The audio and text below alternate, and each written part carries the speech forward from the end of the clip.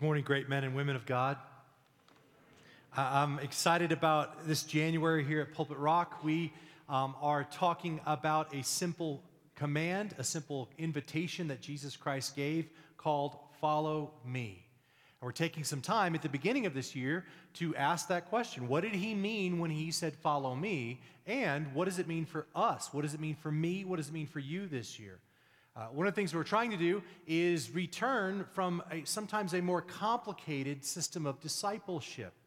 When you talk about discipleship, that is another way of saying, describing the process of following Jesus. But sometimes we make it so complicated. And I love what Pastor Susie says. She says, discipleship, it's not complicated. It's very simple. It's just not easy. And that's the difference. And so what we're trying to do is kind of pull back and just say, wait a minute, what does it mean when Jesus says, follow me? And we're working with a very simple definition of discipleship, and that is this. A disciple is someone who follows Jesus. That's it.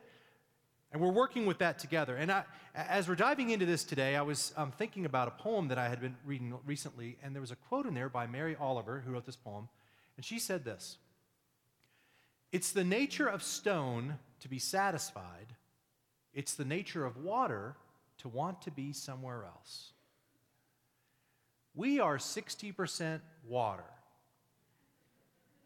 It's our nature to want to be somewhere else. I think it's our nature to want to be someone else. I think it's within our nature to yearn for something more, and we don't always know what that is, but I believe that whether we know it or not, that something we're yearning for is God himself. And this is what's so amazing about Jesus' simple call, follow me.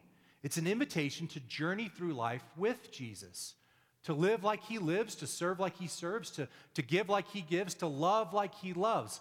Follow me, he says, and I will show you how. Now, as we saw last week, follow me is not a command to adopt a doctrinal manifesto. It's not a command to align with a certain set of religious rules. It is an invitation to choose a direction. If you remember, what we're trying to do is shift from one model to another. These dots are people. I know you can't tell that, but these are people, okay? And what happens is this is what we call a bounded set, and this is what we call a centered set. A bounded set is where we draw some boundaries.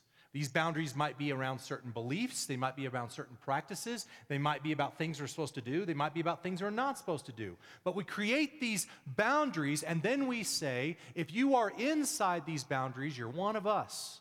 If you're not, you're on the outside. And we apply that to discipleship. We say, well, if you're inside these boundaries, you're following Jesus, but if you're outside, you're not. And the question that this kind of thinking is always asking is this: are you in or are you out? But Jesus shows up and stops talking about boundary sets and starts talking about something else, a direction. And in this kind of model over here, you have Christ. This is a centered set. It is a set that's not defined by the boundaries. It's defined by the center. What's at the center? In this one, it's Christ. And you still have all these same people, but you'll notice that some of these people are moving towards Christ, and some of them are moving away. Some of them are different distances. Some are closer, some are further. And this question that these people are asking in Jesus' model is, are you following me or not? This one is, are you in the circle or not? Are you in the club or not? This one is, are you following me or not? Now, Jesus was very shocking to religious insiders who were inside the circle because he was constantly blowing this up. How many times does Jesus say something like, this person over here is closer to the kingdom than you are?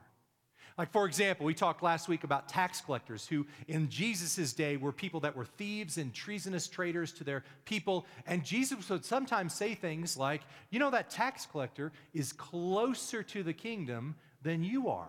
And they would get so upset. How could that be? Look, he's out here. He's out here with all the horrible people, Eagles fans, Raiders fans. We're inside. We're good. And you're saying there's no way he's closer. And that's because Jesus is saying, I'm not thinking like this. I'm thinking like this. This tax collector's closer to me than you are because the direction of his life is towards me. In fact, you might be inside the circle, but you're actually moving away from me. And that blew people's minds. It still blows people's minds today. Jesus shocks us when we begin to get into his word and discover that he is much more welcoming than we are. We began to understand that what we really like is we want people's journey to look like ours. I know that there are certain things that work for me. There are certain ways that my path looks, and I kind of have this circle, and I think, well, everyone else should have this same journey. And then I had kids. And when your kids are young, I'm just going to tell you, you think, okay, I will train up a child in the way they shall go, and I'll teach them my path, and they'll want to follow it. And how does that work out, people with older kids? No. They go their own path. So you begin to go, well, maybe it's not about this circle that I've described, but maybe it is about, are my kids moving in this direction? That becomes a shift for us. We want people's journey to look like ours, and Jesus simply says, follow me. So last week we just talked about is the direction of your life towards Christ. But what I want us to see today is that following Christ is about more than a direction, it's also about a progression. Now, let me illustrate that for a second. I'm going to walk down here, and I'm going to ask my wife, Jessica, to follow me. Will you follow me? Okay. Okay, follow me. I am. No, follow me. You're not going anywhere. Ah. What's wrong? What's wrong? Why is she having a trouble following me? I'm not moving, am I? Okay, so let me try this. Now I'm moving and I say, follow me, okay? Okay. Tell me I'm right. You're right. Oh, yes. Just see if that would work. And now she walked, see, some people walk away from the faith. Okay, but you saw the thing. Okay, so come back in. Okay, thanks. You're doing a good job. Okay, so she couldn't, when I'm not going anywhere, so when I say follow me, it's implied that I'm what? I'm going somewhere. If I'm not moving or she's not moving, there's not following happening. Okay, now watch this. So I'm going to continue to follow me, but Jeff, I would like for you to follow me also. Will you rise up, take up your mat, and follow me? Okay, now notice something. Stop for a second. Notice something. Jeff is coming from a completely different situation. First of all, we're not married. That's one big situation. But second of all, he's coming from way over there. He's having to walk a further distance. He's coming from a different angle. Think back to our chart. His journey of following me is going to look different than hers. This is why a one-size-fits-all discipleship model never fits all. It doesn't work because we're all coming from different ways and places. Thanks, guys. You did a good job. You could give them some applause. I thought the whole day about using that joke. I was so excited when so here are two thoughts. When Jesus called people to follow him, it implied he was going what? Somewhere. It's hard to follow someone who isn't going somewhere. It's hard to follow someone if we're not moving. Following Jesus is about moving. So last December, Senator John McCain had a Twitter account, and he discovered that he was 74 followers away from having 3 million followers on Twitter. And that would be a record for a U.S. senator. So he or someone on his staff put out a tweet, and they said, hey, we're 74 followers away. We just need 74 more of you to follow us. Thousands of people promptly unfollowed him. Now, what was happening? Well, they discovered that many people who were following him weren't necessarily progressing towards him. They weren't necessarily agreeing with him. Some of those people might be journalists who were just following him to make sure they had the right quotes, or maybe it was the opposition party who wanted to make sure they were tracking what he said. But the reality is a lot of people were following him, but they weren't really progressing towards him. For us to follow Jesus, it's more than a direction, it's a progression. But the other thought I want you to see is that for us to, for this journey is going to look different for different people.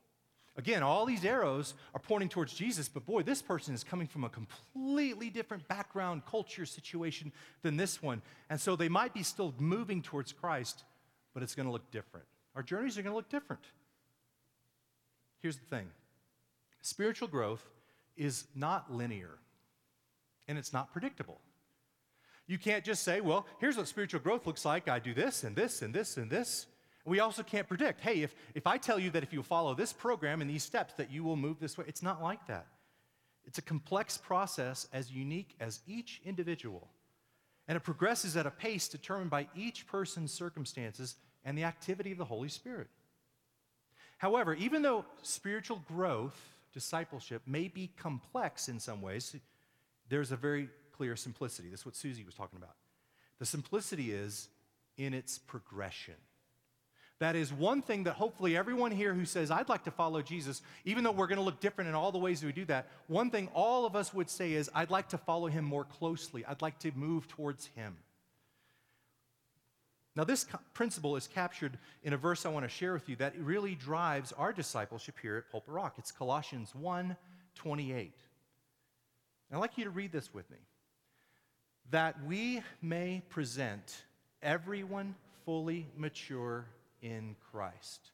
Paul is writing a letter and he's saying we are striving, we are working, we are doing all the things we can as leaders and fellow Christians this is our goal. Our goal is not spiritual maturity. In fact, at Pulpit Rock, I would say we don't care about spiritual maturity. We don't care about that at all.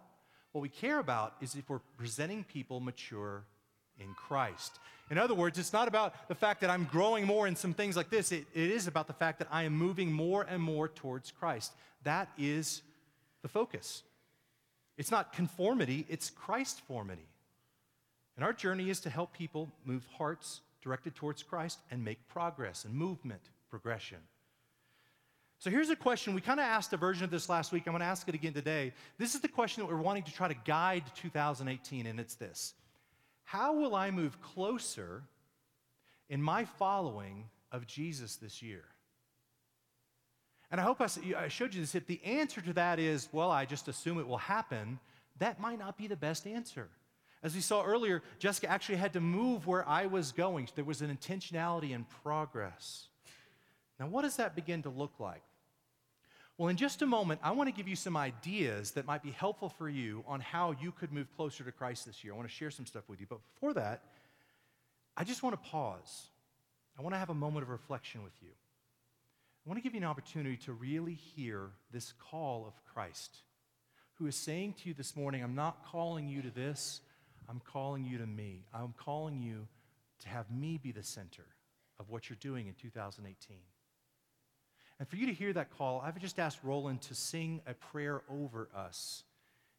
And as he does, I encourage you to think about these words and think about this question as you're talking with Christ. How will I move closer to you this year, Jesus? Let's take a moment and consider our centering.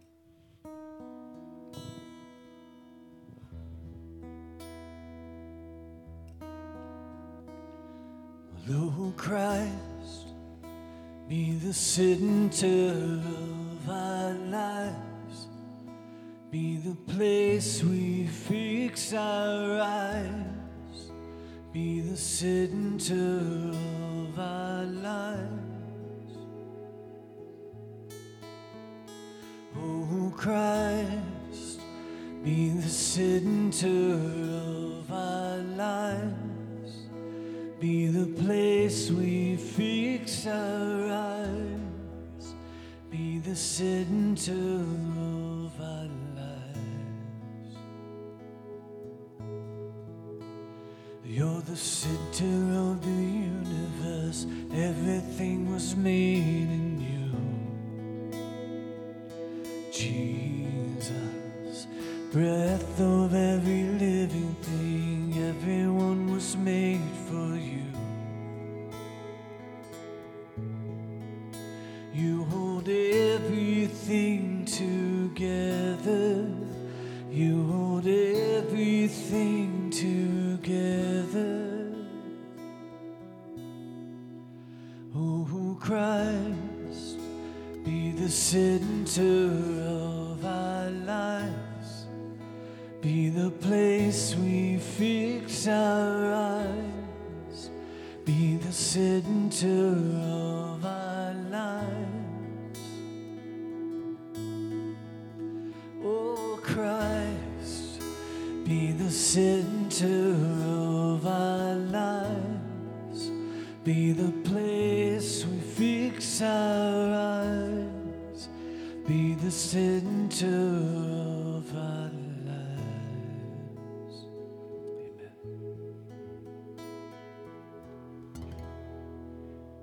What I like about that prayer is it kind of captures a little bit what we're talking about. When we want Christ to be the center of our lives. That's what we're saying. That's what it means. Colossians 1:28. We want to be mature in Christ. But if Christ is always moving, it's not an arrival destination. It's not like, well, yeah, I'm here. He's the center of my life. if he's always moving, then we're always having to fix our eyes. We're always having to think about direction, but we're also wanting him to be the center of our lives, which means if he's moving, I've got to move. There's a progression for him to be the center. Direction and progression. These are two of the elements we're looking at to be following Christ. So the question I wanted to kind of share with you a little bit this thought today is this. What are the catalysts that help us do that? What are some of a catalyst is another way of saying things that make things happen. What are the things that will help us move forward, progress towards being close to Christ? And what I thought I would do this morning is this. I don't want to share with you what I think they are. I want to share with you what you think they are. And what I mean by that is, there was a church a couple of years ago named Willow Creek. It's a small little church in Chicago. It's probably not going to make it, but they did this study. They did a massive study where they surveyed over 80,000 people from 200 different congregations, all kinds of different ones, and they asked this question: what have you found most helpful in your following of Christ? What are the things that you've done or been a part of that have helped you?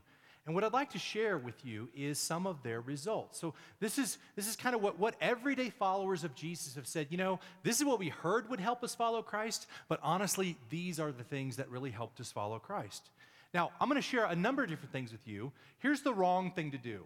Write them all down and say, okay, that's my list for the year. No.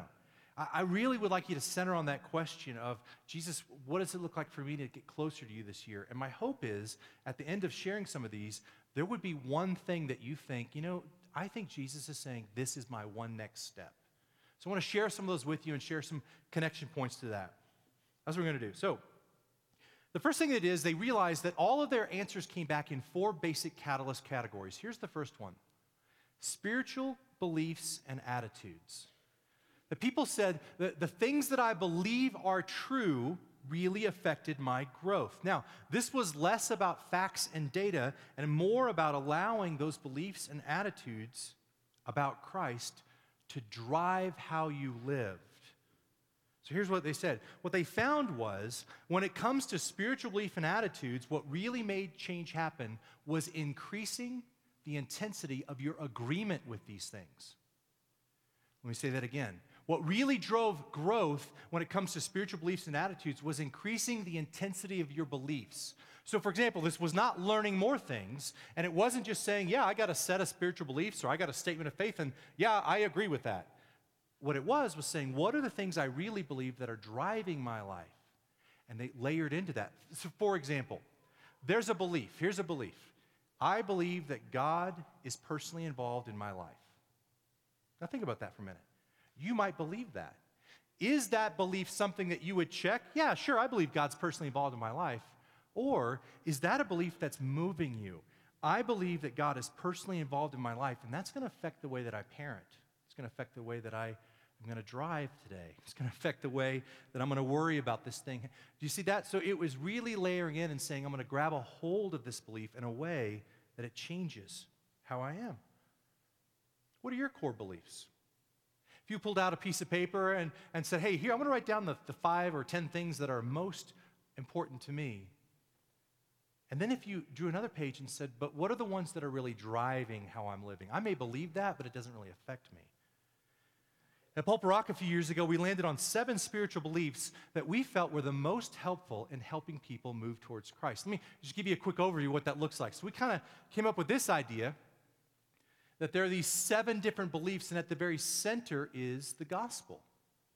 The gospel is this statement that says this: I believe that in Christ I am accepted.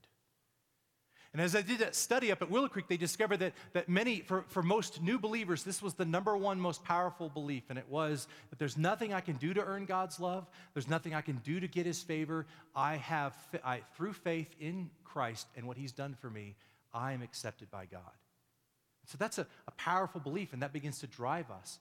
Now, that belief is going to lead us in how we love God and how we love people. If we don't have that belief, it's going to be difficult for us to really grow in loving God and loving people.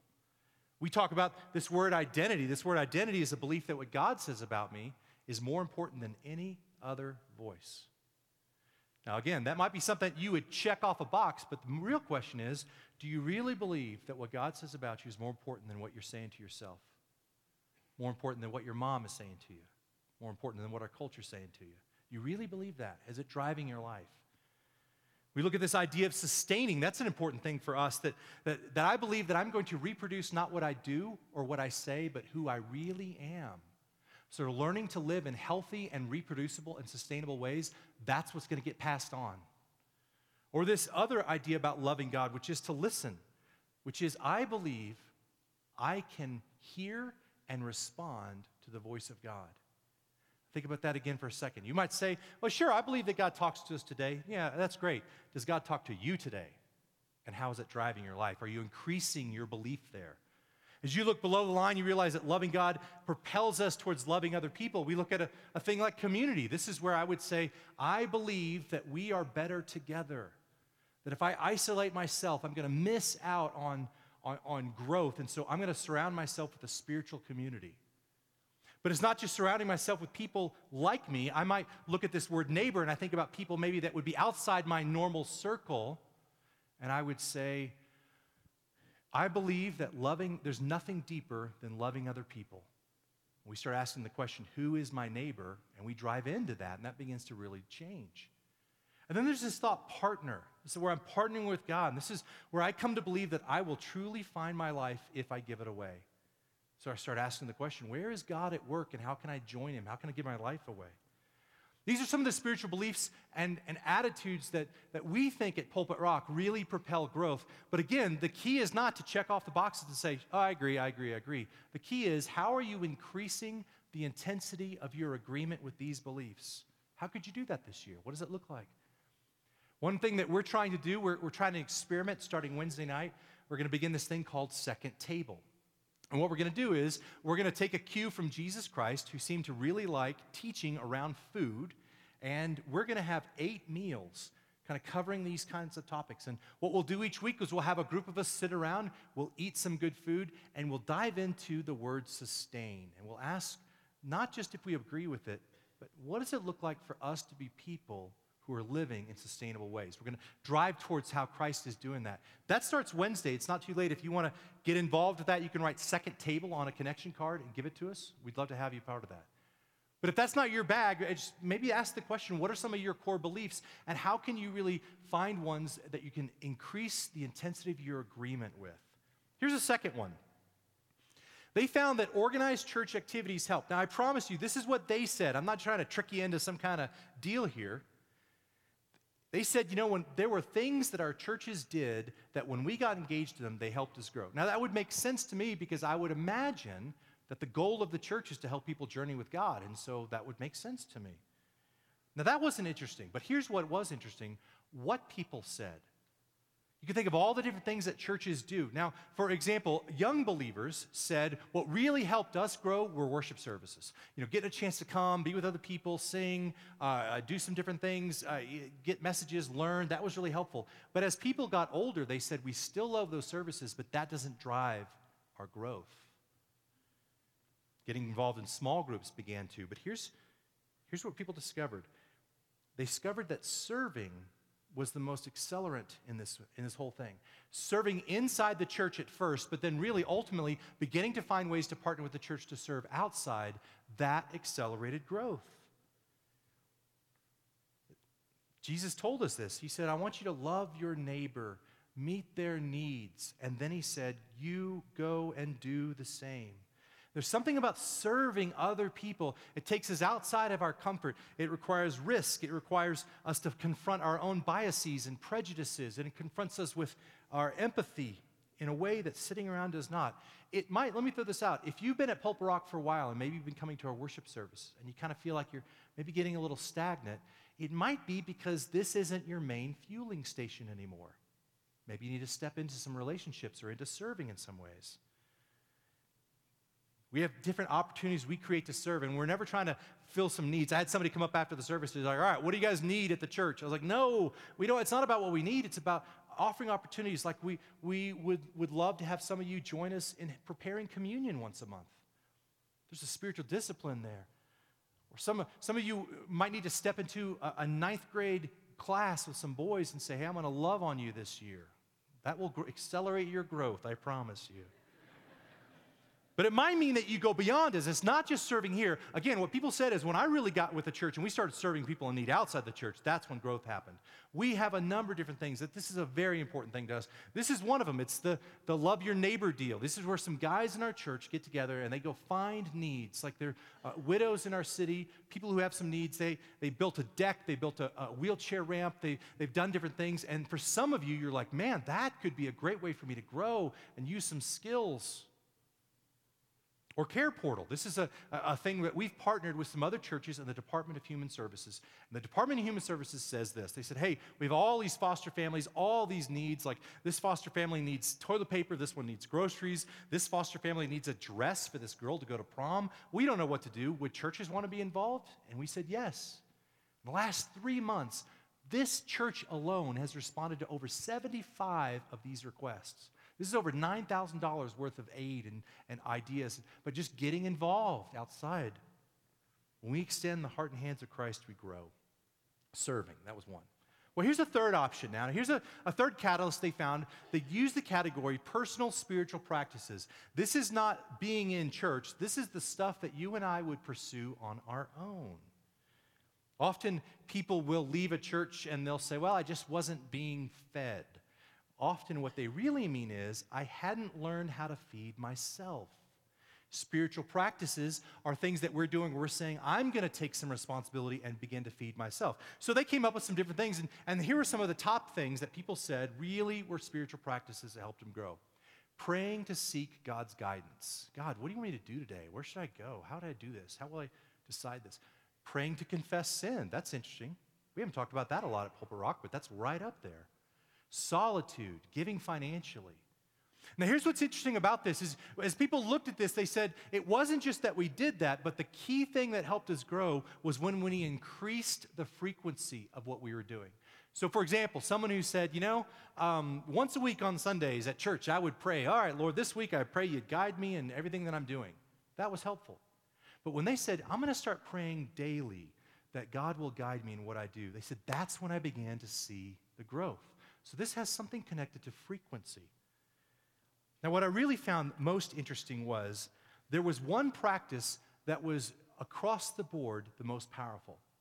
Now, in this study, what they did is they broke it up and they said, hey, what was most helpful when you were starting your journey with Christ? What was more helpful when you were kind of in this growing phase? What was more helpful when you really felt like you're beginning to grow here? And across the board, these were all different wings, but there was one practice that was top among all three categories. In fact, it was so high up that it was twice as powerful as the next thing on each list.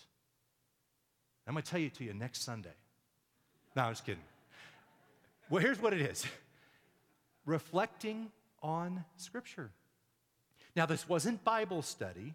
This wasn't just reading your Bible, but this was spending some time looking at Scripture with this view towards, God, what are you saying to me through this? What are you asking me to do? What are you trying to teach me? How will I integrate this in my life? Where are you leading me towards this? And it was really a sitting and reflecting and hearing on God's Word. Isn't that crazy? People said, it doesn't matter if I was a first-year Christian or I've been one for 40 years, this was the most powerful one. This makes sense to me, though, because over the last 10 years, I've been practicing trying to do this in a model that we call SOAP. This is where we would get together with some people and we would read Scripture. And it wasn't a Bible study, but we would read some Scripture. We would begin to observe what we think God is telling us. We would begin to ask God how we're supposed to apply it to our life. And then we would pray for that day that God would help us live that out. And I've seen some. This has been very helpful for me. In fact, we're going to launch a men's soap group in the first Thursday in February at Third Space Coffee. Love to have you join us. But whatever practice it looks like, I throw that category out to you to say this. We often heard it takes how many days to start a habit?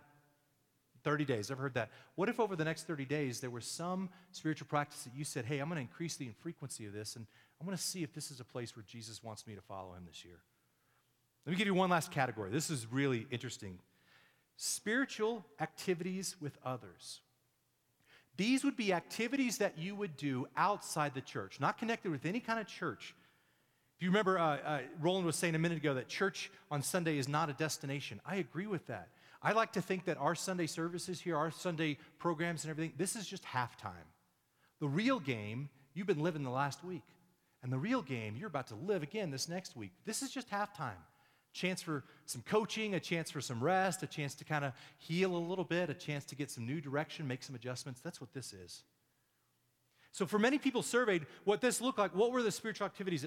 For many people, it looked like serving again, but this was serving apart from the church. It was volunteering in a school mentor program or joining a city task force on the homeless. My wife, it was a part of our kids' middle school. They'd never had a PTA before, and she kind of launched that. She's been the first PTA president for that. And that is something that's not connected with any church, but it is a powerful serving tool, helping her grow. But I want to tell with you that the two most powerful things, if people said these were the top two spiritual activities we did with other people that accelerated our growth, here they are. The first one, spiritual friendships. This is where people say, I meet with or talk to a close friend who helps me grow spiritually. What they're saying is it wasn't just being in a room with a bunch of other people, but it was having some conversations where I'm like, hey, you're following and I'm following. Let's talk about that. We see this in Jesus' call to the disciples. Remember, when he said, follow me, he said it to this guy, and then he said to this guy and this guy. And what he was saying was, I don't want you just to follow me. I want you to follow me together. It was a messy community he was inviting them into. Christ wanted the disciples to experience him through him, but also through each other. There's something that Peter brought to the table that Matthew needed. There were questions that Thomas was asking that John was like, yes, thank you. I've been waiting for someone to ask that. There were things that Andrew and James experienced that needed from each other. Believe it or not, I think that there was something all 11 guys needed from Judas. God said it's going to be messy. We're going to pull you in. Jessica and I realized this last year that most of our friends had younger kids. And we were dealing with adult kids. They were 18 and 17, and a lot of our friends had younger kids. And so we were really struggling with decisions on how to parent them and how to release them and how to not kill them and all these kind of struggles that parents have. And we didn't have anyone to talk to, and so we were saying, we need some spiritual friendships. Who could this be? And we began to ask and pray and had a couple of conversations that were so powerful. And I feel like, oh my goodness, it was so refreshing just having somebody who was a little bit ahead of us to say, look, calm down, you'll live. Maybe this year you determine you're going to increase some of these relationships. Where would you find these people? They might already be around you. One of the reasons why I love small groups at Pulpit Rock is I think, hey, you jump in and there's going to be some spiritual friendships that come out of that. But here's the number one spiritual activity. The number one thing that people said that helped them accelerate their growth in Christ was this: conversations with non-Christians. People who said, I had 6 or more meaningful spiritual conversations with non-Christians in the last year. That was the number one most powerful thing in this category. Crossing the road, crossing the cubicle, crossing the street to engage with people out of your comfort zone drove growth. I can speak to that from my own last few years as well. The times that I have sat at a table across from somebody who normally might be outside my circle. Maybe they're outside theologically or what they believe or how they live, or maybe they'd be outside my circle of skin color, or they'd be outside my circle of nationality. But as I've had these conversations, it's challenged me. I was having a conversation at a party with a guy, and he was an atheist. And we were talking about parenting, and I was kind of talking about how, when my kids were young, when they were born, I had 50,000 dreams and plans and hopes for them. And now that they're older, I just have one plan and dream for them, and that is that they love God and love other people. And he said, why? And I said, I don't know. That was such an odd question. If I said that to you, hey, I want my kids to love God and love other people, you go, yeah, brother, that's a good one. Yeah, right. It's inside my circle. We'd all say that. But it was such an out of left field question. And I thought about it, and I thought, that's a great question. Why? That forced me to grow, forced me to think about his perspective, forced me to think about, why am I saying it? I just rolls off my tongue, and you guys would all say, great. But he was really challenged by it, or challenged me by it. And these conversations requires risk and learning. One of you, my friend Charlie, sent me this quotation this week. I thought it was really appropriate. I appreciate it, Charlie. He's quoting an author. He said, the author said, the problem with the traditional spiritual disciplines, listen, they can all be done in isolation, both privately and within groups, and simply reinforce what we want to believe. Stay in the circle. The problem with the spiritual life being exercised in isolation is it allows people to grow without the perspective of others. Surrounding ourselves with people who think, act, look, and even smell like us usually leads towards a distorted growth pattern or nor growth at all. We may ultimately experience a small fraction of what God wants for our lives, even with erroneous views going unchallenged. But then he closed with this. But ultimately, our growth becomes biased, unbalanced, and stunted. This is why the discipline of road crossing is so critical to add to our list of spiritual disciplines. Have you ever considered that stepping out and having a conversation with somebody outside your circle could be a spiritual discipline? But it does make sense, after all. It was one of the major ways Christ loved people. This is why last year we handed these out. Do you remember these? This was a simple little magnet, a little idea that you would say, hey, this is your house. Who are the 8 people that live around you? Do you know their names? And the simple task was to write their names down. And the premise was the most spiritual thing you may do in 2017 is to learn the name of your neighbor, because that's where conversations begin. I'll throw it out to you. The most spiritual thing you may do in 2018, learn the name of your neighbor. Begin to pray for them. Look for opportunities for spiritual conversations. I know that could be daunting. During Lent, we're going to do a series on spiritual conversations and talk a little bit about what that looks like. But what would it look like for you to take that step? Now, let me wrap up with this. I've just dumped a lot of information on you. And again, the worst thing you could do is say, okay, Thomas, I'm going to try to do all that this week. No, please do not do that. What I would encourage you to do is to go back to this question with Jesus. Jesus, how will I move closer to my following of you this year? And think about some of the ideas we've talked about, or maybe just think about these categories. For example, spiritual beliefs and attitudes. Do you know what yours are? More importantly, do you know what they really are? Organized church activities. Maybe there's something you step into with Pulpit Rock this year. We'd love for you to serve, or we'd find ways to help you plug in. Maybe it is something like a personal spiritual practice that you say, I want to engage in this over the next 30 days. I want to build some discipline, some practice. I want to try something and see if it helps me get closer to Christ. Or spiritual activities with others. Where could you step out and serve outside of Pulpit Rock? Where could you connect in this city? Who are some people that you may need to take a next step in and say, oh, I'd like to have coffee with you, and let's talk about where I'm going, where you're going. Here's one thing that's true as I close. At Pulpit Rock, we exist to help people journey with God. We want to help you. We don't want to boss you. We don't want to parent you. We want to coach you. That's when we talk about things like membership. Again, we're not calling you to just sign something and be in here, but every year we say together, hey, we're going to follow Jesus. You want to follow him with us? Let's do it together. We'd love for you to join us and be part of that this year. Follow Me is about a direction, but it's also about a progression.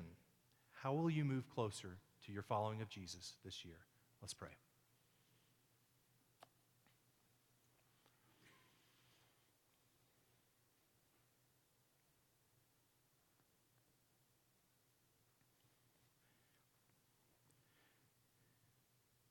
Jesus, thank you so much that you broke out of circles and walls and boundaries, and you called people from all walks of life to follow you. Thank you that to each person in this room, you give the same call. Follow me. Thank you that our individual journeys are going to look different from each other's, and that's okay. But will you speak to us? Will you confirm what does it look like for you to be the center? What does it look like for me to follow you today? Where are you asking me to take a next step, Jesus? I pray that you would guide us in that question. In Christ's name, amen. Let's stand together.